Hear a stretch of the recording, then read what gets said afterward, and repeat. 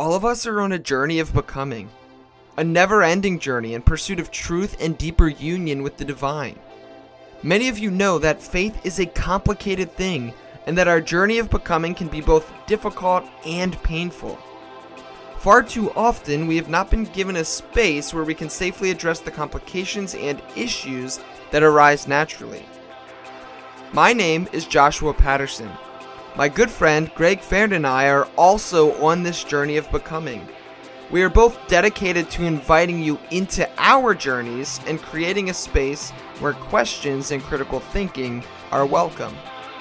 We want to take an honest look at the issues and questions so common to this shared journey that we all find ourselves on. We want to genuinely seek out what it means to follow Jesus in our ever-changing world, in our unfolding and expanding universe, and in our pluralistic society. We have come to know that doubt is not the enemy of faith, but rather that both doubt and curiosity are two of our biggest allies. We have learned that the Christian faith is more about wisdom and love than it is about correct doctrine or belief. And we believe that we are being invited to continually seek out both wisdom and love, renewing our minds, expanding our hearts, and rethinking our faith in the process. Thank you for joining us on that journey.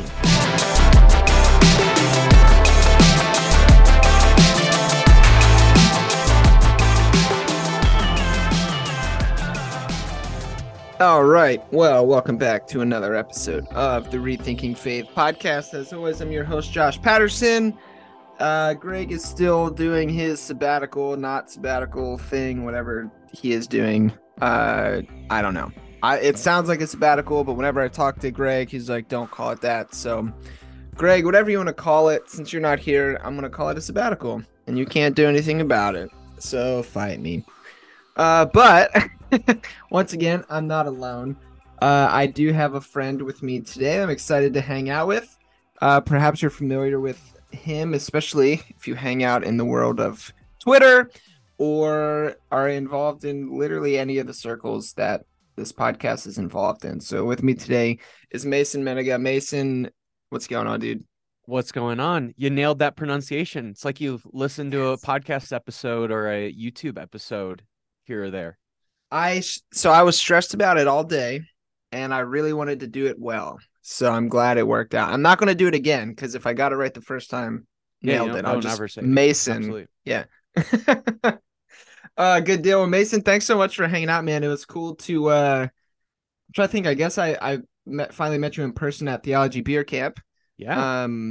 And now we're here hanging out on the interwebs. So it's fun to have you on, and thanks for hanging out today. Yeah, Beer Camp was good times. I was hanging out with Tripp last week and was bugging him about what the next Theology Beer Camp should consist of. And so hopefully we can make it happen sometime soon again. Yeah, I was very jealous of the hanging out. I really wanted to go to the conference, but I was in North Carolina, oddly enough, in Raleigh, to go see the Caps lose to the Hurricanes in the Stadium Series game. Well, so sounds like you really made a regretful decision. Yeah, apparently. But such is life. There's always, I guess, have to wait another 50 years. So hopefully I'm still around for the next 50-year celebration. But anyway, dude, there was like so many things that we could talk about. I wanted to ask you about your dissertation, which I heard about. Actually, I think almost offhandedly, Tripp mentioned it or something.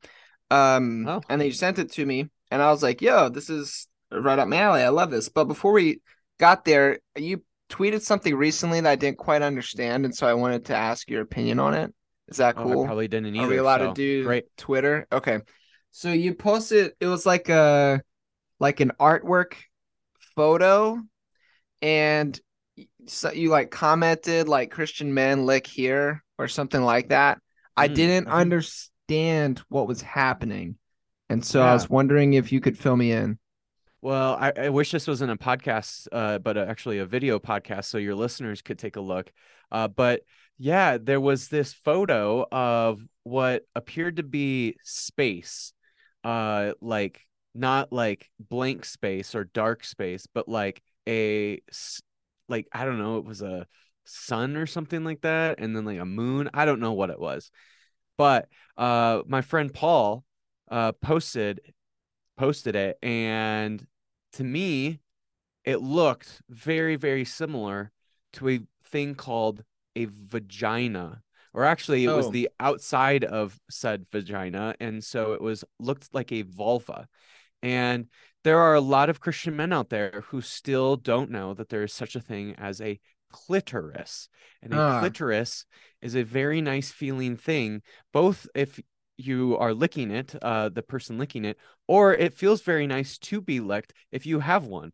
And so I wanted to point out for all the people out there who don't know where the clitoris is, to now know where it is, and then where to actually lick if you need to. So I thought it was just a helpful guide for people who are completely unaware.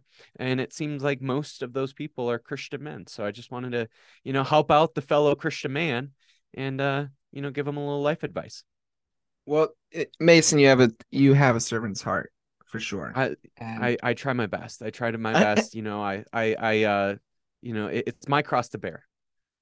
and it's perfect too, because that actually plays nicely into your dissertation, because your dissertation was about embodiment and the importance of that. And I mean, I thought it was creatively titled as everybody, two separate words, is spiritual. How embodiment should shape our theology, ethics, and praxis. And so the clitoris bit and such is an example of really healthy embodiment and sex positivity. So I thought it was a nice tie-in.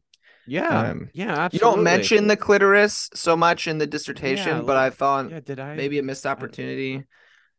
But Yeah, I'm typing. Yeah, did not write the word clitoris in there's like, I think there's like 20,000 words in it. And yeah, none of those words is clitoris.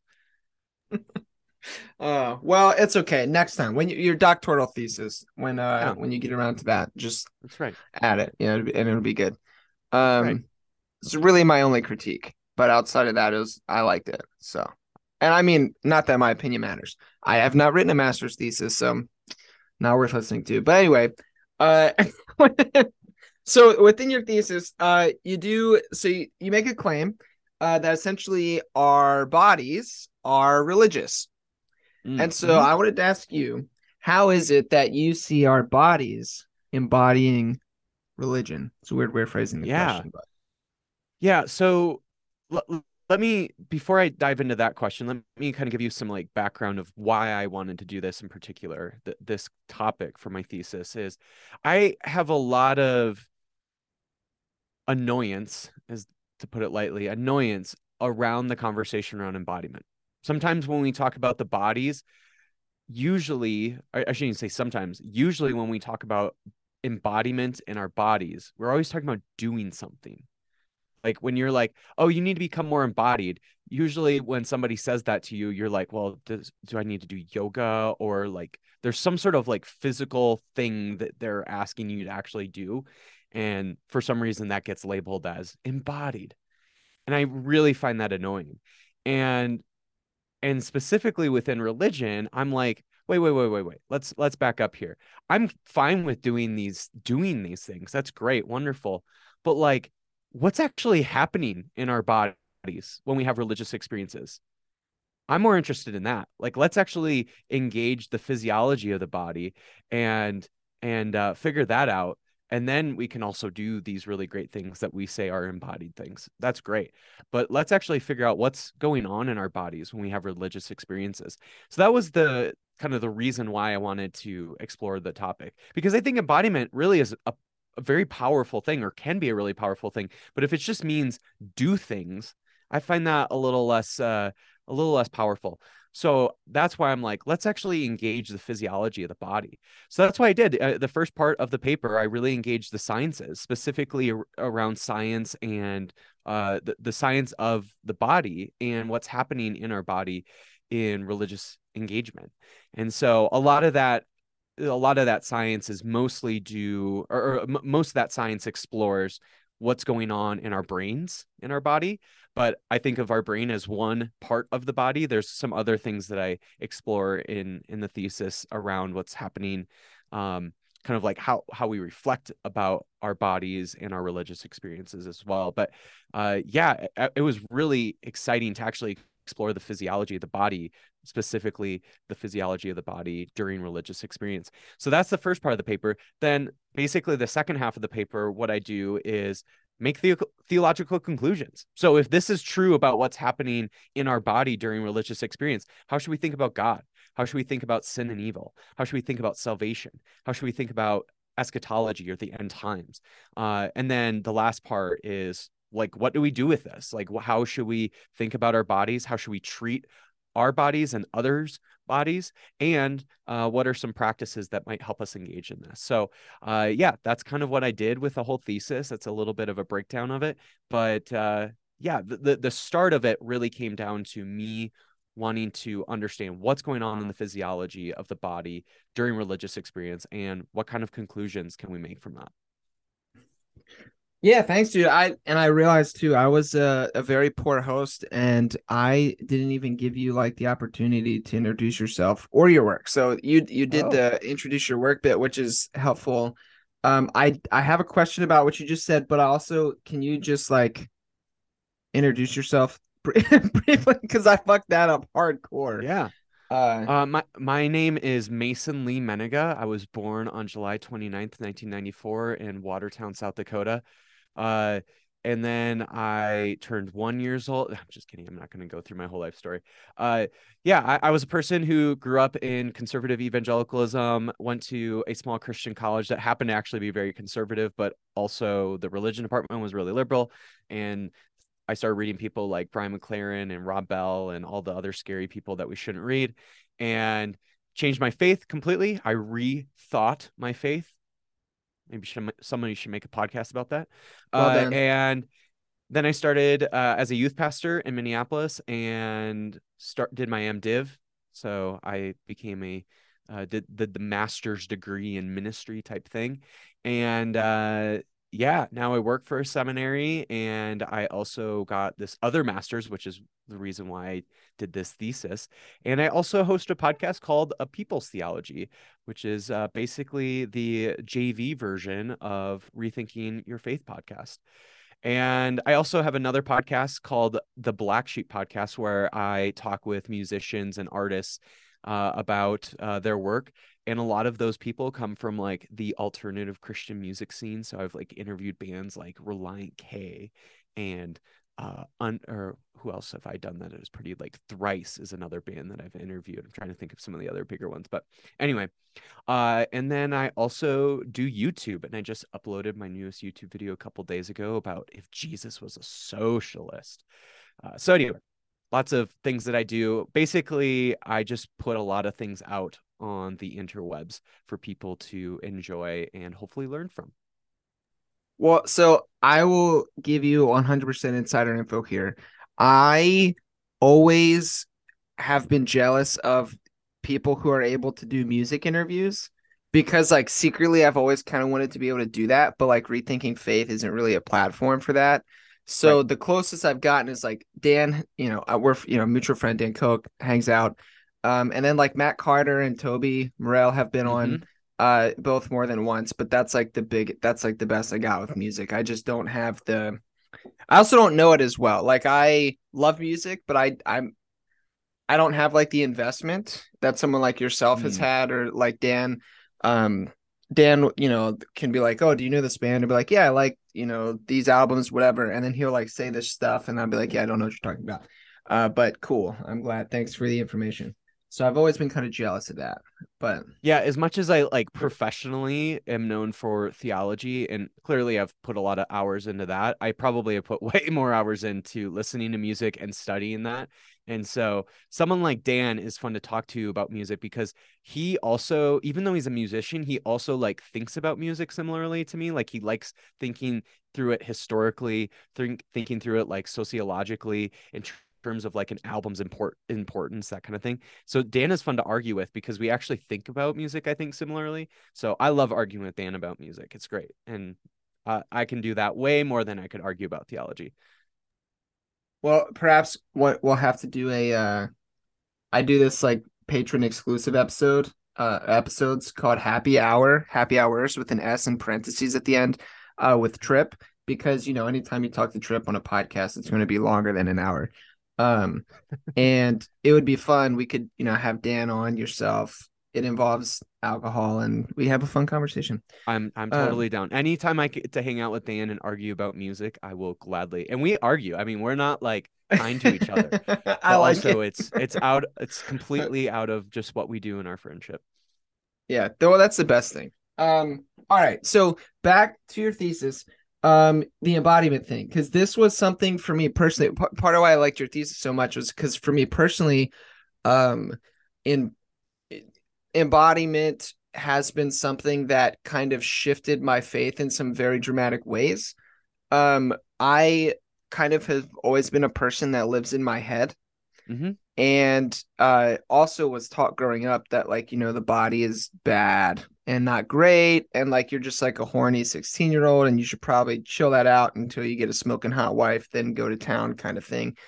um and I remember, uh, like, so I don't know how much you know about my own personal story, but I used to be a pastor, and when I was doing that, and was seeking to step away from pastoral ministry just for like mostly mental health reasons, I was seeing a spiritual director, and the spiritual director asked me a question one day, like, well, where do you experience this in your body?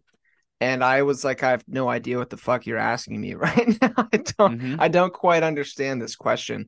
And so she, Sid, who I'm forever grateful for, she really kind of introduced me to some of these ideas. And then I, found some really cool, like, spiritual embodiment teachers. I read, like, The Body Keeps a Score, stuff like this. Hmm. And so engaging like the physiological aspect of things and like trying to figure out what it is that's happening, has just been something that for me personally has been very helpful. And I think if I didn't have um that kind of experience, or I wasn't introduced into thinking about faith or experiencing, faith in the body in this way, I don't know if I'd still be hanging out and doing this kind of thing. Hmm. So that's just like a little personal anecdote as to why I was kind of compelled and drawn to your thesis. Hmm. Yeah, I think I have a similar story in the fact that, yeah, I also very much exist in my mind space and I like thinking through things intellectually. And when my faith completely changed, a lot of that had to do with the fact that I found some intellectual inconsistencies with evangelical theology that I had grown up with. I found inconsistencies with hell and how we think about homosexuality, those sorts of things. But all of it started because I also had a similar experience in the fact that purity culture just wasn't what my body was wanting to do. Like I was also, a teenage boy with hormones running through my body, and I realized like this isn't wrong for my body to feel like this, and for me to feel all this guilt and shame around that. I just was like, this can't be the only way to exist in the world. And so I started having a lot of these doubts about my faith because of that. And then everything else kind of unraveled intellectually for me. But it all started because my body was experiencing something in the world that just wasn't congruent with what I was told. Yeah, that, man, I resonate with that so much. The experience bit, which again was something that I was told, like, can't trust your experience, blah blah blah, whatever. But I was kind of felt like I was in these spaces where my experience and what I was being told were kind of like at odds with one another deeply, and I didn't know what to do with that. Um, and so one thing that you mentioned in like the middle section of your paper is this idea that mind body dualism is an Hmm. illusion. It's Yeah. it's something that's not true. So Cartesian dualism, as some people call it, whatever. But just so for people who maybe are not super familiar with, okay, so mind body dualism, what is this? Can you explain perhaps what that mind body dualism is and why you find it not to be helpful? Yeah. So the mind body dualism, or what we would describe it as Cartesian dualism, is this idea that the mind and body are completely separate. They might, interact with one another, but they're completely separate. They do different things. And one of the things that I ended up realizing in my studies is that that just doesn't exist. Like the mind and the body, the brain rather, and the body are one. I would argue that the brain is part of the body, and that was one of the arguments I make in the paper. And it might have a certain type of function that might be different than, let's say, your heart, but nonetheless, it is a part of your body. And so when you experience something in your brain, or your brain experiences something, then that is a part of your body. And so that is an embodied experience. So I think it's a really, really harmful way to think about our bodies.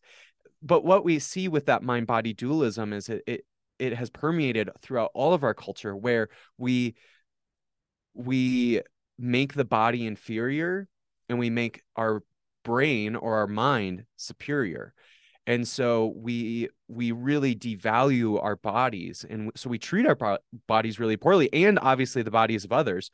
And so we take then the mind as being the holy grail. It is the superior thing in our society. And so if you want to be successful, if you want to so on and so forth, those are all qualities that we would attribute to the mind, and then all the things of the body are things that are devalued. And so yeah, it's just really interesting how that permeates throughout all of our culture, this mind body dualism.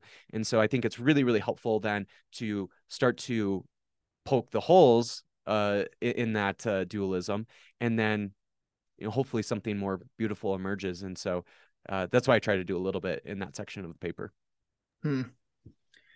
Yeah, and like the mind body dualism bit, and like having that point out to me was again like another major kind of like turning point for me in my own faith. And I realized too that a lot of what I was taught growing up within like a more evangelical world, theologically assumed this kind of mind body dualism, and almost to the point where like I don't know. I think it's funny that there's a lot of like ex-evangelicals that find Gnosticism and think it's like this new special shiny thing. And perhaps this is like, I'm a dick for saying this, but like I feel like evangelicals are kind of Gnostics already, because of this mind body split, where like the body is this evil, bad thing. And the only thing that really matters is the mind, consciousness, or perhaps they call it soul, whatever. And like that's the kind of thing that's eternal. It's going to go float off into, some ethereal reality somewhere when we die. And that's really all that matters. Which then leads to not only, like you were saying, this like devaluing physical bodies, which then we can, not only treat ourselves poorly, but like leads to things like racism and sexism and killing other people, these kind of things. Because like, well, your body sucks anyway, and it's not really the thing that matters. Right. And so, yeah, I don't know, that tension's always been interesting, I guess, for me. And then the kind of trying to bring the two together, I also noticed was something that is a bit more common within like the Jewish scriptures. Like Old Testament is very embodied. Like I think the Jewish people speak this like very embodied language. The idea of like something being separate or split or different doesn't come until much later, like Second Temple period Judaism kind of stuff starts to evolve. So yeah, I don't know. The mind body dualism thing has always been interesting for me. And I think our as you pointed out, like our culture rides heavily on it. A lot of the like Christian experiences that we grew up in and have been taught ride on that, and it's just seems to me to be like demonstrably just not true. So I don't know. It's an important part of your paper. Well, it's interesting you brought up the Gnostics just a bit ago. I actually wrote a paper in seminary about the prologue in John 1. And obviously the Johannine scholar is certainly a Gnostic scholar, or a Gnostic thinker rather. And I don't want to say that the Johannine scholar or the Johannine author is not a Gnostic. I think he certainly was. But there are a lot of moments, especially in that prologue, where you're like, wait, there isn't this like devaluing of the body and this valuing of the mind, or in obviously in the case of the Johannine scholar, the logos. Like in John 1, you see God becoming flesh in the person of Jesus. And so that author is making the argument. So if you want to know God, you will have to know this person who has a body. And I find that really, really interesting, despite the fact that also this thinker is very much a Gnostic. So I think like the mind-body dualism is certainly there. I don't want to say it's not there in Gnostic thinking, but I also think it's a little bit more complex, especially at least with the Johannine thinker and author of especially the Gospel of John. Yeah, that's a really good point, because I think too and you probably know, I mean, I'm not trained in like Greek or languages like this, but within John, when he says like the word becomes flesh, like that word is like, I think sarx is the Greek word, right? Mm-hmm. I've heard people like Trip talk about this, and that's not just necessarily like saying that just specifically the word became Jesus, but rather like sarx is a more generic word for like all matter, kind of. So it's like a more Mm-hmm. deeply embodied word than just like this person thing, which I think goes to your point that it's, yeah. So that, yeah, it's a point well taken. Yeah, and in process thought, you often hear Christian process theologians talk about the incarnation not just happening in the person of Jesus, but in all of the universe, all of physical reality. And so I think that sarx word starts to get to that it's all of matter, and the logos becoming God becoming flesh is not just flesh in a human body, but in all bodies, even some of the bodies that we might not even know of that might exist elsewhere in the universe. Are you implying that there might be intelligent life like aliens somewhere Hey, else? you know what? Why else would we shoot 4 of them down in the last like month? It's a good point. It's, yeah, and so oh man, the alien thing is always fun. I remember like geez, when was it? It was a while ago. But Dan had put out an episode about like you have permission to. It was still when all of his episodes were called like you have permission to do X, Y, and Z, and one of them was like you have permission to like accept extraterrestrial life or something like that. And I remember like that was the first time I had ever, like, I was still a pastor in like a super evangelical church at the time, and I was like, whoa, what? Like, this is crazy. Uh yeah, the Sark's bit, I think, in a more serious note, gets to all of that, which I think is really cool. I think that's one part of the equation within Christianity that I didn't, wasn't given growing up, but like later kind of came to this understanding, and because I'm like a panentheist, and so the Sark's bit plays nicely with that.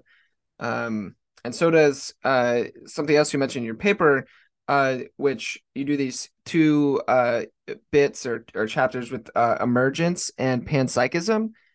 Um, and so I guess in your paper you start with emergence. So how does emergence fit into? Well, I guess first, what is emergence, and then how does that fit into the kind of this conversation um, that we're having? Yeah, so emergence theory is the idea that a smaller building block, when a number of those smaller building blocks come together, they can create something entirely new. Okay. So, for example, when a bunch of your cells get together, eventually those cells turn into an organ. And then a bunch of those organs get together and it turns into a human body, et cetera, et cetera. And so it's just this idea that like a bunch of building blocks can create something new altogether, something that wasn't necessarily present. So, like, cells are able to do is one thing, but then they get together and then it creates new properties when an organ gets together, when an organ is created. Like an organ has different functions, and it's able to do something entirely different than if it's just a clump of cells. Okay. So that's kind of the argument around emergence. And the main reason why I pull emergence into the conversation around embodiment is that the idea around emergence is, you start out with something very, very simple, like essentially the singularity we know in the Big Bang. And then all of a sudden you get all these other little elements, and then those elements come together, and eventually we get to elements of like carbon, and then you get all this carbon coming together, and then you get the building blocks for life, and then you get these cells. So now you've got living things, and all these living things to get together, and then you get organs, and so on and so forth, right? So we're constantly building up. And I would argue emergence even gets into things like human systems, like culture, politics, religion. And so the reason why I bring the emergence conversation is that I think that the human body is one piece in that emergent story, and eventually it leads to religion. So I think religion wouldn't have happened had human bodies not existed. Okay, because human bodies are one thing that's needed in that story of emergence to get to something as complex as religion. So that's the reason why I bring the emergence theory piece into that conversation around embodiment. Is I think our bodies are a really critical component to something as complex as religion. Yeah, I would argue that if you have something that does not have a physical body, it does not have the potential to become religious. I think there's a really good argument for that. I'd be really interested to hear like how other like maybe panpsychists would think through that. But that would be my argument, is that, as great as Chat GBT is, because it doesn't have a body, an organic body, I don't know if it ever could develop something like religion. I don't know. I don't think it could. So yeah, that's why the emergence chapter was really important. What's interesting though is, I'm sure you're wanting to go to panpsychism next, is that there's a big debate between the panpsychists and the emergentists people. And panpsychism is the idea that mind or experience exists throughout everything. So the electrons that make up your body, the electrons that are all floating around in the universe, those things to some degree have experience or mental property, is what a panpsychist would argue. And the interesting thing is the emergentists and the panpsychists all disagree on like, what's that foundational building block? Is it the mind or is it emergence? And they always really disagree with each other. And I wasn't interested in this thesis to try to reconcile both or try to say that I agree with one more than the other. I just find both of them very, very interesting theories, and I think they both really play well into thinking about embodiment. Yeah, no, that I loved that you that you put the two together. It was fun because I think like I don't know. I tend to find myself more within like some kind of panpsychism, like personal idealism, a la like Keith Ward kind of stuff. But the emergence idea is really interesting, and I mean even now, just in real time, trying to think like I don't know. I understand why they're kind of separate and pitted against one another, but I think it'd be fun to get some kind of like emergent panpsych. I don't know. Anyway, I think what's the emergence thing is interesting because it's almost like the idea, and I think I'm stealing this from like Rob Bell. In one of his talks, he gives this example of like if you were to just put all the ingredients to make a cake on your kitchen counter and then went to bed, and the next day you came out and then there was a cake. That'd be like really weird, right? Uh, because like these lesser and smaller building blocks came together and then like made this Like they became something greater than just the sum of their whatever the language is. You know the language better than I do, but um, so that the emergence bit is deeply interesting to me. Um, and I know a lot of like more uh I don't know, like scientific, like naturalist type people that talk about consciousness essentially as something that is an emergent property, right? Like, is that kind of Hmm. how it works? Is eventually consciousness becomes a thing Right. that emerges out of these building blocks kind of coming together. Right. Which Um, is that's a really good point, is that just because you're emergentist doesn't necessarily mean that you don't believe that there's mind in things that maybe don't necessarily or aren't necessarily thought of as being mind. But uh, it is to say that mind doesn't exist all the way down. That's what the emergentists would argue, right? And so here, like again, I didn't really want to get into the paper, but I actually do think I'm more of an emergentist than I am a panpsychist. I find the emergentist argument more compelling. And but with that said, it does play well. The idea of emergence and panpsychism plays well into my conversation around embodiment. Specifically within panpsychism, the idea that experience or mental properties exist all the way down. I don't necessarily think that that argument is needed to think about embodiment, but again, for example, I really wanted to engage the physiology of the body in the first part of the paper, the sciences, and figure out what's actually happening in our cells, what's happening in our neurons when we have religious experiences. Well, I think you can only make that argument that something is happening within our cells, that our cells and our neurons are experiencing something during religious experience. You can only make that argument that they are experiencing something if you think that they're mental, or if you think that they can experience, right? And so that's where I bring in that panpsychism argument, because I think it is really critical, even though I'm not necessarily making that argument that panpsychism has to go all the way down. I think at the very least, at least for my paper, you need panpsychism to be true for the single-celled organism, or the some sort of cell or neuron or whatever. Yeah. yeah, no, I like it. It too. It brings to mind something like I think it's almost begging the question too, because you're talking about what's happening in the body during spiritual experiences, religious experience. Well, like Mason, I don't know if you know this, but like Christians aren't the only people that have these kind of religious or spiritual experiences. Uh, so like I don't know. What do we do with that? Because it's like within like the research and all, you have people from a wide variety of religious background, experiences, giving examples of mystical experience or whatever, or they hook people's brains up to like little electrode reader thingies, and then they pray and have these mystical experiences, and they can map them onto the brain.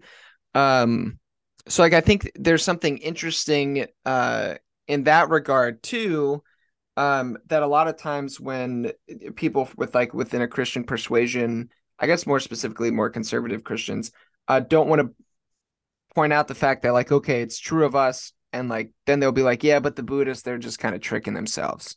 Like it's just fake Mhm. for them. Right. So I don't know. I think it's cool to engage that idea within almost not just as a um particularly just a religious experience, but also almost as like a human experience. Like, is this part of what it means to be human? Which I think plays nicely with your idea of like, if we weren't embodied, we wouldn't have these religious experiences Mhm. in the first place, kind of thing. I mean, I don't know. let's go even a little farther. Is it possible that some complex organisms, let's say a tree or even an elephant, I mean, some of those species have exhibited proto-religious engagement or proto-religious practices. They have rituals. Uh, if you don't not, I mean, who knows? Maybe they have some sort of relationship with the divine.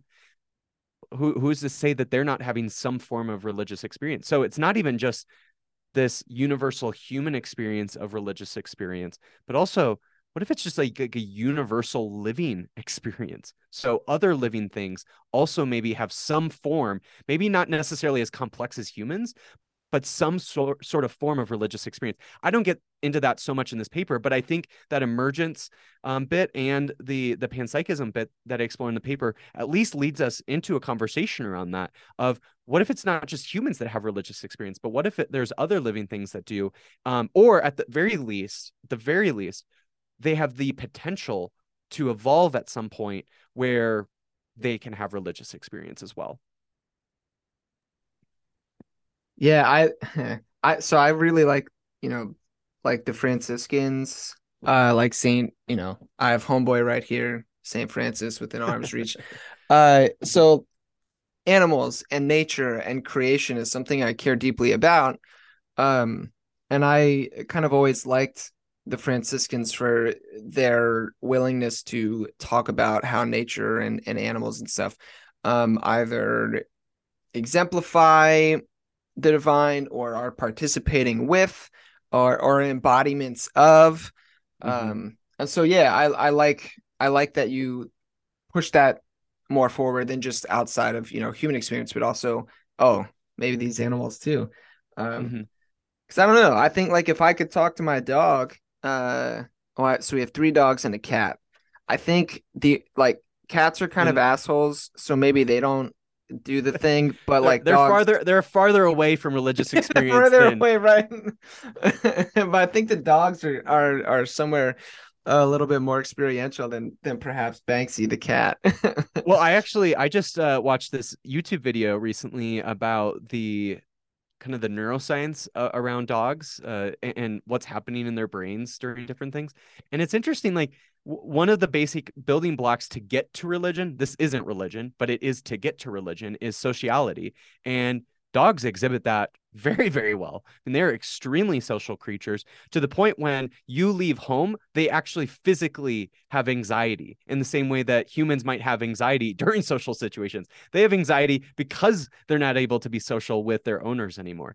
And that just is a building block. Again, I think this emergence thing, it's a building block to get to something like religion. And who knows, these dogs, a few million years from now, who's to say that they don't get to those building blocks, at least the very, very basic building blocks of religion, in the same way that some of those very early human species experienced and exhibited those very, very early basic building blocks of religion. Yeah, that's interesting. And so I guess, do you then see like religion, if there's this emergentist property and things are growing in greater capacity for something like religion, do you see religion as almost like in some kind of ultimate, I don't know the right word for it, I'm not a philosopher, but like religion is some kind of like ultimate goal or ultimate good, something that is beautiful? Like, do you see religion as inherently positive, or what's kind of your thoughts around that? Yeah, so that's a good question. And this is where my process thinking will come in. So process theology would argue that, the universe, at least creativity, the ultimate that is creativity, leads us towards complexity. That complexity, because it's complex, will lead us towards greater good and greater experience that is positive, but also it can lead us to greater negative experience in the world, right? So culture can create really beautiful experiences in the world, but culture also starts to lead us towards dividing with one another to create categories like race. And then all of a sudden you start to get, a lot of issues coming along with that, right? And that's just one example of complexity allowing for greater potential for positive experience, but also negative experience. And I think religion is one of those complex things that does that. It allows us to have really beautiful, wonderful, positive experiences, but also religion creates the potential for really negative experience as well. I don't necessarily see as like if a species gets to religion, it's now like game over, you won, congratulations, you got the princess. I don't think that's the case, right? I think there's going to be probably some sort of another emergence that happens even beyond religion. And maybe that already exists. I don't know. I do think religion is one of the more complex things in existence, but who knows? Maybe something new emerges beyond religion, the next thing after religion. And that will be interesting to see what happens. But yeah, I don't see religion necessarily as like an ultimate goal. It's not, you get to the game and you win. But I also don't see it as something that, yeah, is unattainable for other things to have. Like, I think that it is an emergent property, and it also is very complex, and so it allows for a lot of potential for good and a lot of potential for bad. I dig it. Sweet. Trying to process everything. Uh, yeah, it's I don't know. That's so cool because I love. I mean, so process thought is something that is uh relatively new to me. Mhm. I mean, I've been engaging like open and relational theology for a couple years now, and like, open, not all, as you know, like all process people are basically open relational, but not all open relational people are process. And so like because of, people like Tripp keep pushing me or luring me uh into greater and new possibilities, process thought is something that has I don't know. Like I think if it wasn't for encountering process thought, perhaps I wouldn't be taking my like Christian faith as seriously because it's given me a way that I feel like I can express Christianity in the world in a way that's meaningful, that doesn't have to, bury my head in the sand when it comes to things like science or experience or whatever. Um, and so I'm still trying to like learn how to think like as a process person. But I think what you said about religion, as specifically the idea that maybe there's something that could be coming after religion, that's really deeply appealing to me, because if things are still in constant process, and if the divine is alluring us towards constantly things that are novel and new and creative, um, then it's like, of course, like what is that next thing? And that's, I don't know, that's exciting to me. That gives me some kind of almost like eschatological hope Mhm. for something in the future, as things keep uh unfolding. And also it kind of calls off this, I think a lot of the times the kind of Christian faith I was raised in is deeply like anthropocentric and like very human focused. And so this idea that things could be called beyond is like, okay, well, humans don't just have it all figured out. Like people aren't just like the bee's knees like they think they are. And so I don't know, those are just sporadic thoughts uh as you were speaking. Well, I mean, most of existence, at least most of the existence of this universe, the vast majority, like 99.999% of it, did not have human beings. And so who are we as humans to think that God can only exist, with the conceptions that we've made God to exist in, right? And so God has had a relationship with the universe for far longer than we've been around. And at some point, the human species, will no longer exist. How that will happen, who knows? But at some point, that will be the case, and there will be existence beyond that. And God will have a relationship with the world in that way too. And so we are just a blip in that way. And so, yeah, I think thinking about God in that way, where we're not the only ones, is really important. But also, I do think because we are humans and we can't think about God as if we were a tree, we have no other choice but to think of God as a human. And so I think that's really important too, that it is absolutely okay to think about God in the humanness that we do, but also recognize that God transcends that very much as well. Yeah, that's good, because I think there is a temptation to recognize the anthropocentrism and then just like swing the pendulum to the other side and be like, fuck people, which is inherently like antithesis to your paper, to Right. your thesis, because it's about embodiment and like being human, and that's a good thing that should be celebrated. um all right, so if we're to kind of move out of the realm of the science and the like philosophical bit and tap into some theology, Hmm. because this is some kind of a, you know, I hope it's some kind of a theology podcast. Um, but you kind of play with five different like theological ideas or concepts that you apply, the embodiment stuff to. Divinity, evil, soteriology, eschatology, and the world. Um, Probably don't have time to do all of them, but is there maybe, like, for starters, if you had to pick one of those, we'll have time to do another one or two, but like, which one of those is most exciting to you? Like, if we say, okay, if we're going to take this seriously, here's how we can think about it theologically. Which of your five were most exciting for you, or that you care about the most? Well, let's talk about God. We were just talking about God. Let's talk about Yeah, God then. do it. Drop So it. yeah, It's hot. I start out with divinity, and one thing I'll just preface with these theological concepts is I have these five theological concepts. I did my best to talk about them in a way that would make sense for anybody who is religious, so regardless of the religious tradition, also recognizing that I'm still writing from a Christian perspective.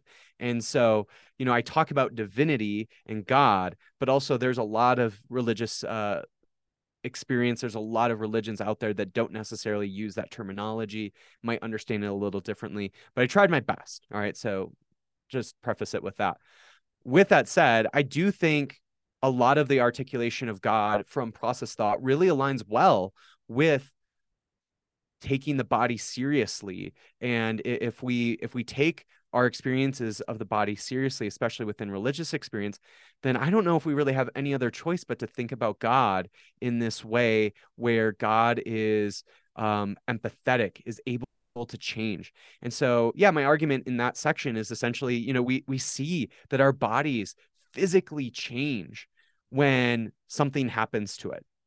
Let's say, for example, I didn't really get into it too much, but Resmaa McKinnon, who wrote My Grandmother's Hands, does a lot of research around racial trauma and epigenetics, and how how people's genes literally will change when they experience racial trauma.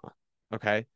So if our bodies change in that way at like coreness to us, right? Like our genes, then if that's true and we are images of the divine, and that to know God is to know a human being in the person of Jesus, who also probably had genes that changed when he experienced trauma, then if that's the case, then God is also this actual entity that will change as well.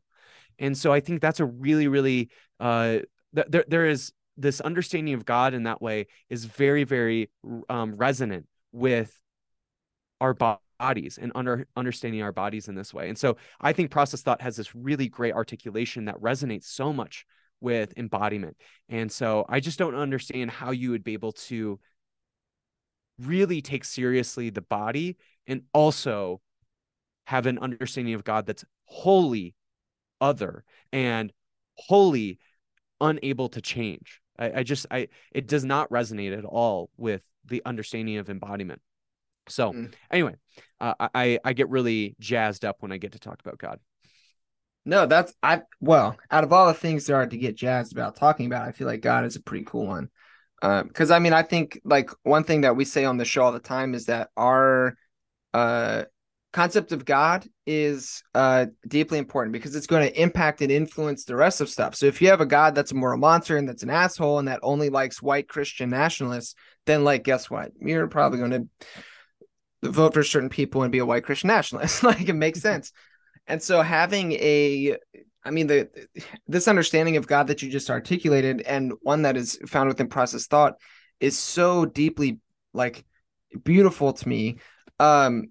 And then hopefully that impacts how I live my life and behave as a person. Mm-hmm.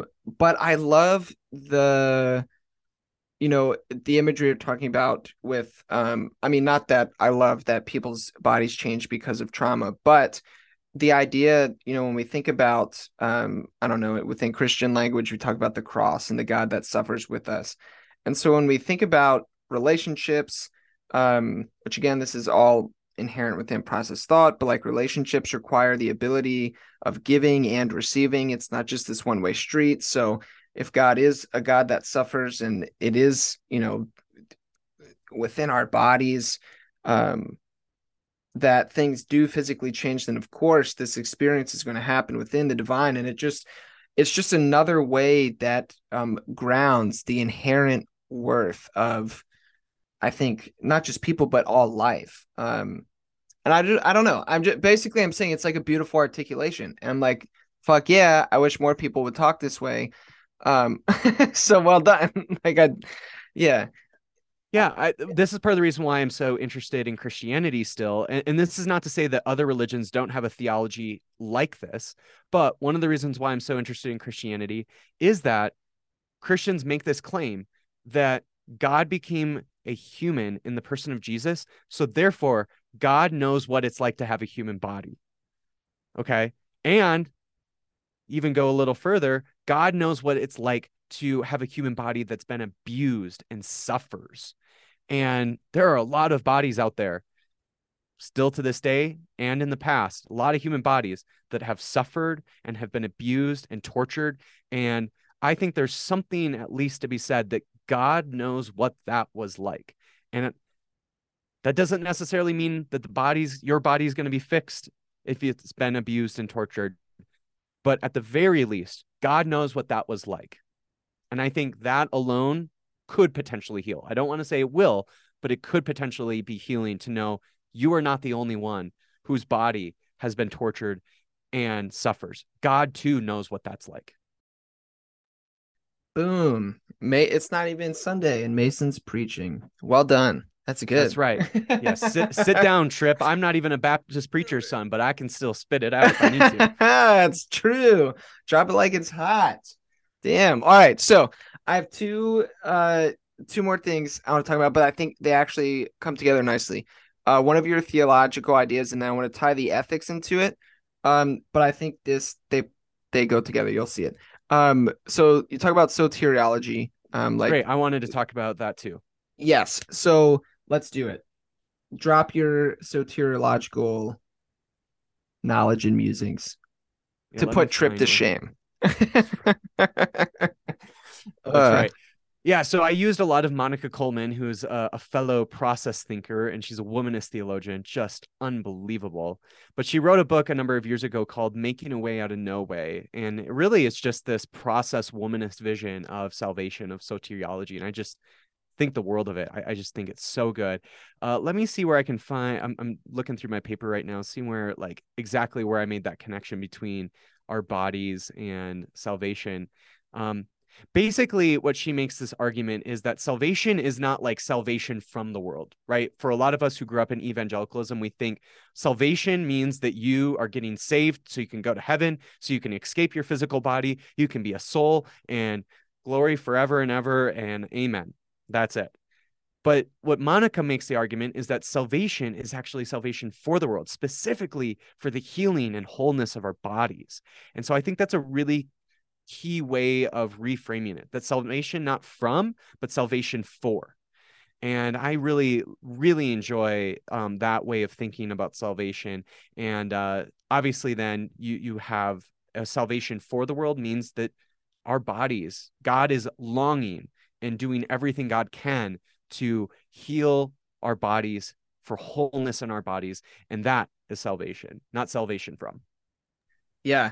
No, it's so good because too, like, this is, the show used to be called Theology Doesn't Suck, which a lot of theology does suck. So I had to change the name. But Theology That Sucks is a theology that does have this kind of, to go back to what we talked about earlier, this is like a practical implication, that mind-body dualism and the separation. When we believe that salvation is not something for real bodies and for creation here and now, but rather this thing that's later, then wow, Christians can do really weird stuff like, I don't know, the Crusades, or be racist and enslave an entire people group, all in the name of God, because luckily one day, at least in heaven, things will be fine.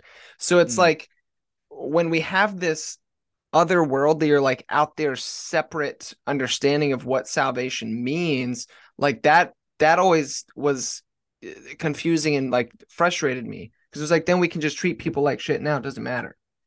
So I love that bit where we bring in the importance of embodiment for our soteriology, because then um and also too, like, to tie in some process stuff that I really appreciate, this idea within process that everything essentially exists as these like interconnected webs of relationship. Hmm. um I think then we can recognize that like your salvation and my salvation are inherently intertwined and interconnected. And Hmm. so like liberation scholars like Monica Coleman, I know she's used to a womanist theologian, but she would fit with like in the liberation movement as well, right? I mean, yeah, I would definitely put her in the liberationist movement. Absolutely. Yeah, and they like within liberation theology, there's this deep recognition that like salvation's not just this deeply like um individualistic thing, but rather it's Hmm. this collective communal thing. So your Hmm. salvation is deeply interconnected and intertwined with Yeah. mine. And Right. then with this importance of embodiment, like you're talking about, it's like, yeah, and then also that includes like this physical body Right. and yours. And even, yeah, including the cells that make up our bodies. And I would even go as far to say all of matter is going to be saved, or at least God is longing for its salvation. And I think that's a really key piece. And that really connects actually nicely to my last section in that theology part of the paper, where I actually talk about eschatology. And one of the things I just want to bring out in that section is disability theologian Nancy Iceland proposes this really great idea of thinking about eschatology, not as, and I think there's this like way of thinking about eschatology from this liberationist lens that is like, all right, at some point God is going to intervene and is going to make all things as things should be. Basically, God's going to restore the world as it should. And I think that's a great way of thinking about eschatology, but I think a little bit more of a realistic, a better way of understanding it is, Nancy Iceland says that for our bodies in particular, especially our bodies that are disabled, bodies that are broken, that God isn't going to magically intervene and make things whole. That is not the eschaton that we should be waiting for. The eschaton that we should be waiting for is creating a world where bodies aren't disabled and broken. So we no longer are creating a society where we're actually disabling people because we can't figure out another way to live in the world. And we're living into a world where we don't oppress people anymore and their bodies. And that's the eschaton that we should be longing for, not a eschaton where we magically, or we wait for God to magically intervene and create things as it should, but we actually are doing the fucking work to make a world that we want, a world that God wants. And I think that's the kind of eschaton, the way we should think about eschatology. And I borrowed that from Nancy Iceland, and I just really, really appreciate that. But I think it ties really well with what we were talking about with salvation. No, dude, 100%. Drop it like it's hot. That's sick, man. I love it. Man. Yeah, because I mean, it just reminds me like personal anecdote. I grew up with a friend, Christopher, who has been blind since birth, and not just like has to wear really strong glasses, but like like blind, 100% blind. And grew up in Christianity with me. He still is very, in a very different place theologically than I am, much more conservative evangelical. However, something that he would always say when I was a little kid that I didn't understand was he would be like, people would come up to him at church every freaking Sunday and be like, "Oh, I'm praying that God is going to like make you be able to see again." Which we find in the Bible. And it's like people aren't being assholes, right? That's this genuine thing. But Christopher was always like, "No, I don't want that because this is who I am.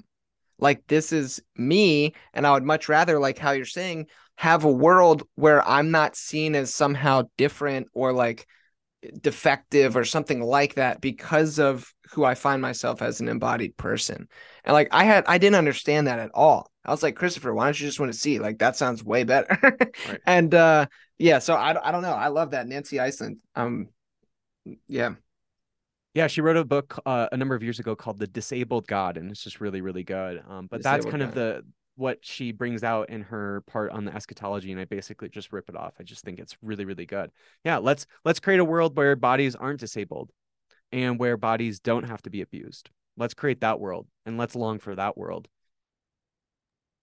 Yeah, it sounds like a good plan to me. The eschatological hope. And I think, man, I so I guess uh coming up on the hour here, eschatology is always a good place to kind of wrap up with, right? Um, Yeah. but eschatology for me, like I talked to Aaron Simmons recently, who I know you know. Mm-hmm. And Aaron used this really interesting phrase. And like hopefully I'm not misquoting you, Aaron, if you happen to be listening to this, but he said something along the lines of like um talking about this like essentially like this impossible eschatological hope and like constantly working towards and striving uh for that. And he had some really nice like philosophical you know comments and such about that. But this idea, the idea of like almost like the impossible kind of thing, um really like stirred something up in me, especially in like regards to process thought, because if I deem something impossible, then to go outside of the impossible is inherently creative. Um, and so like there's that, giving into the divine and creative lore. And so creating a more beautiful world where like you're saying, like bodies aren't disabled, or racism isn't a thing, or people aren't being killed, people are not going hungry or whatever. Like um I don't know. I think that eschatological hope, which I think ties nicely and deeply into our soteriology, like you're saying, that's one thing that keeps me as well within this kind of Christian tradition, because I find that Christian eschatological hope so deeply compelling and beautiful. And I'm like, I really fucking hope that's true. And I'm going to hopefully do my best to live a life in such a way that resembles this truth that I see as this future out there. But to use like some NT Wright, this like eschatological vision breaking into the here and now kind of deal. So I love it, and the embodiment piece is just like cherry on it. Well done, dude. Yeah, it reminds me of during the protests that emerged out of George Floyd being killed. I remember seeing some sort, I don't even know if it was in Minneapolis, but I saw some sort of graffiti that said something along the lines of the end of this world is possible. And I just am like, that is fucking good eschatology.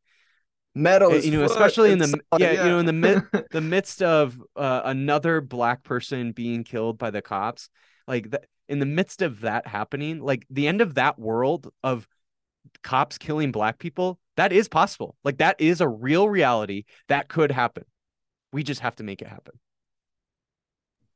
Yeah, and there it is. There's the bring the process back into it to wrap it up. There's the call of the divine, the Lord, because we have a real role to play as co-creators in creating that kind of world where Black people are no longer murdered by police, and where bodies are no longer disabled.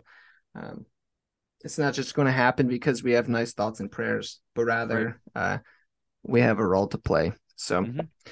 oh yeah, man. Well, dude, this was a ton of fun. I'm glad we finally got to hang out and do a podcast together. I enjoyed Yeah, it. man. Yeah, it was fun. You're probably like, I don't know, the 10th set of eyes that have read the paper. Maybe there's more than that. Maybe there's like 25 people now that have read it. But if people want to read it, let me know. I really enjoyed. I mean, I really do kind of think of this as my baby right now.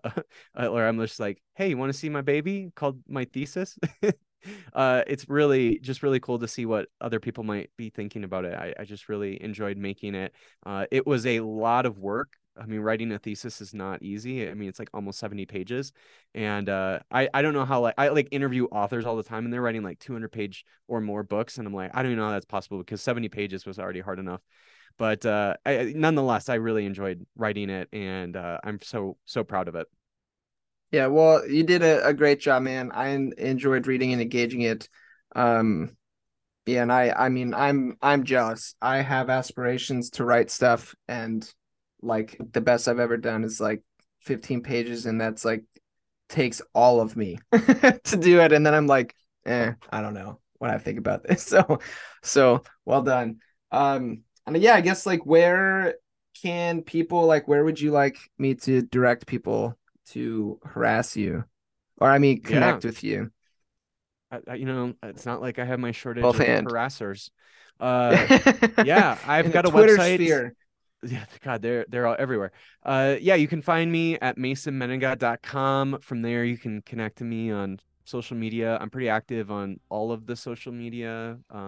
Although I do try to keep Facebook fairly personal, just personal friends and stuff. But yeah, Twitter, Instagram. Got my YouTube channel. Check it out. I really like making those videos, and every time I make one, I'm like, this is the best one I've made so far. And so, yeah, I really do think they're good videos. Like if I were in the space where I'm still trying to learn about theology a lot, if I was when I was 19, these would have been the videos I would have ate up. So I really am proud of them, and hopefully if you're in a space like that, they're helpful and entertaining and engaging. So yeah, that's where you can find me. Yeah, sweet. Well, I'll be sure to link all of those things in the show notes, including your YouTube page, because I don't know, I find the YouTube videos deeply entertaining and valuable as well. I know I always learn something, I always get a good laugh out of them. And I think if you can accomplish both of those things, then that's the whole point. If people can come away with both of those things, then that's what's supposed to happen. Good deal. All right, Mason. Well, thanks again so much for hanging out. We'll have to do it again sometime. And tell Sari I said what's up. Will do. All right, man. And listeners, as always, go in peace, guys. Thanks for hanging out today.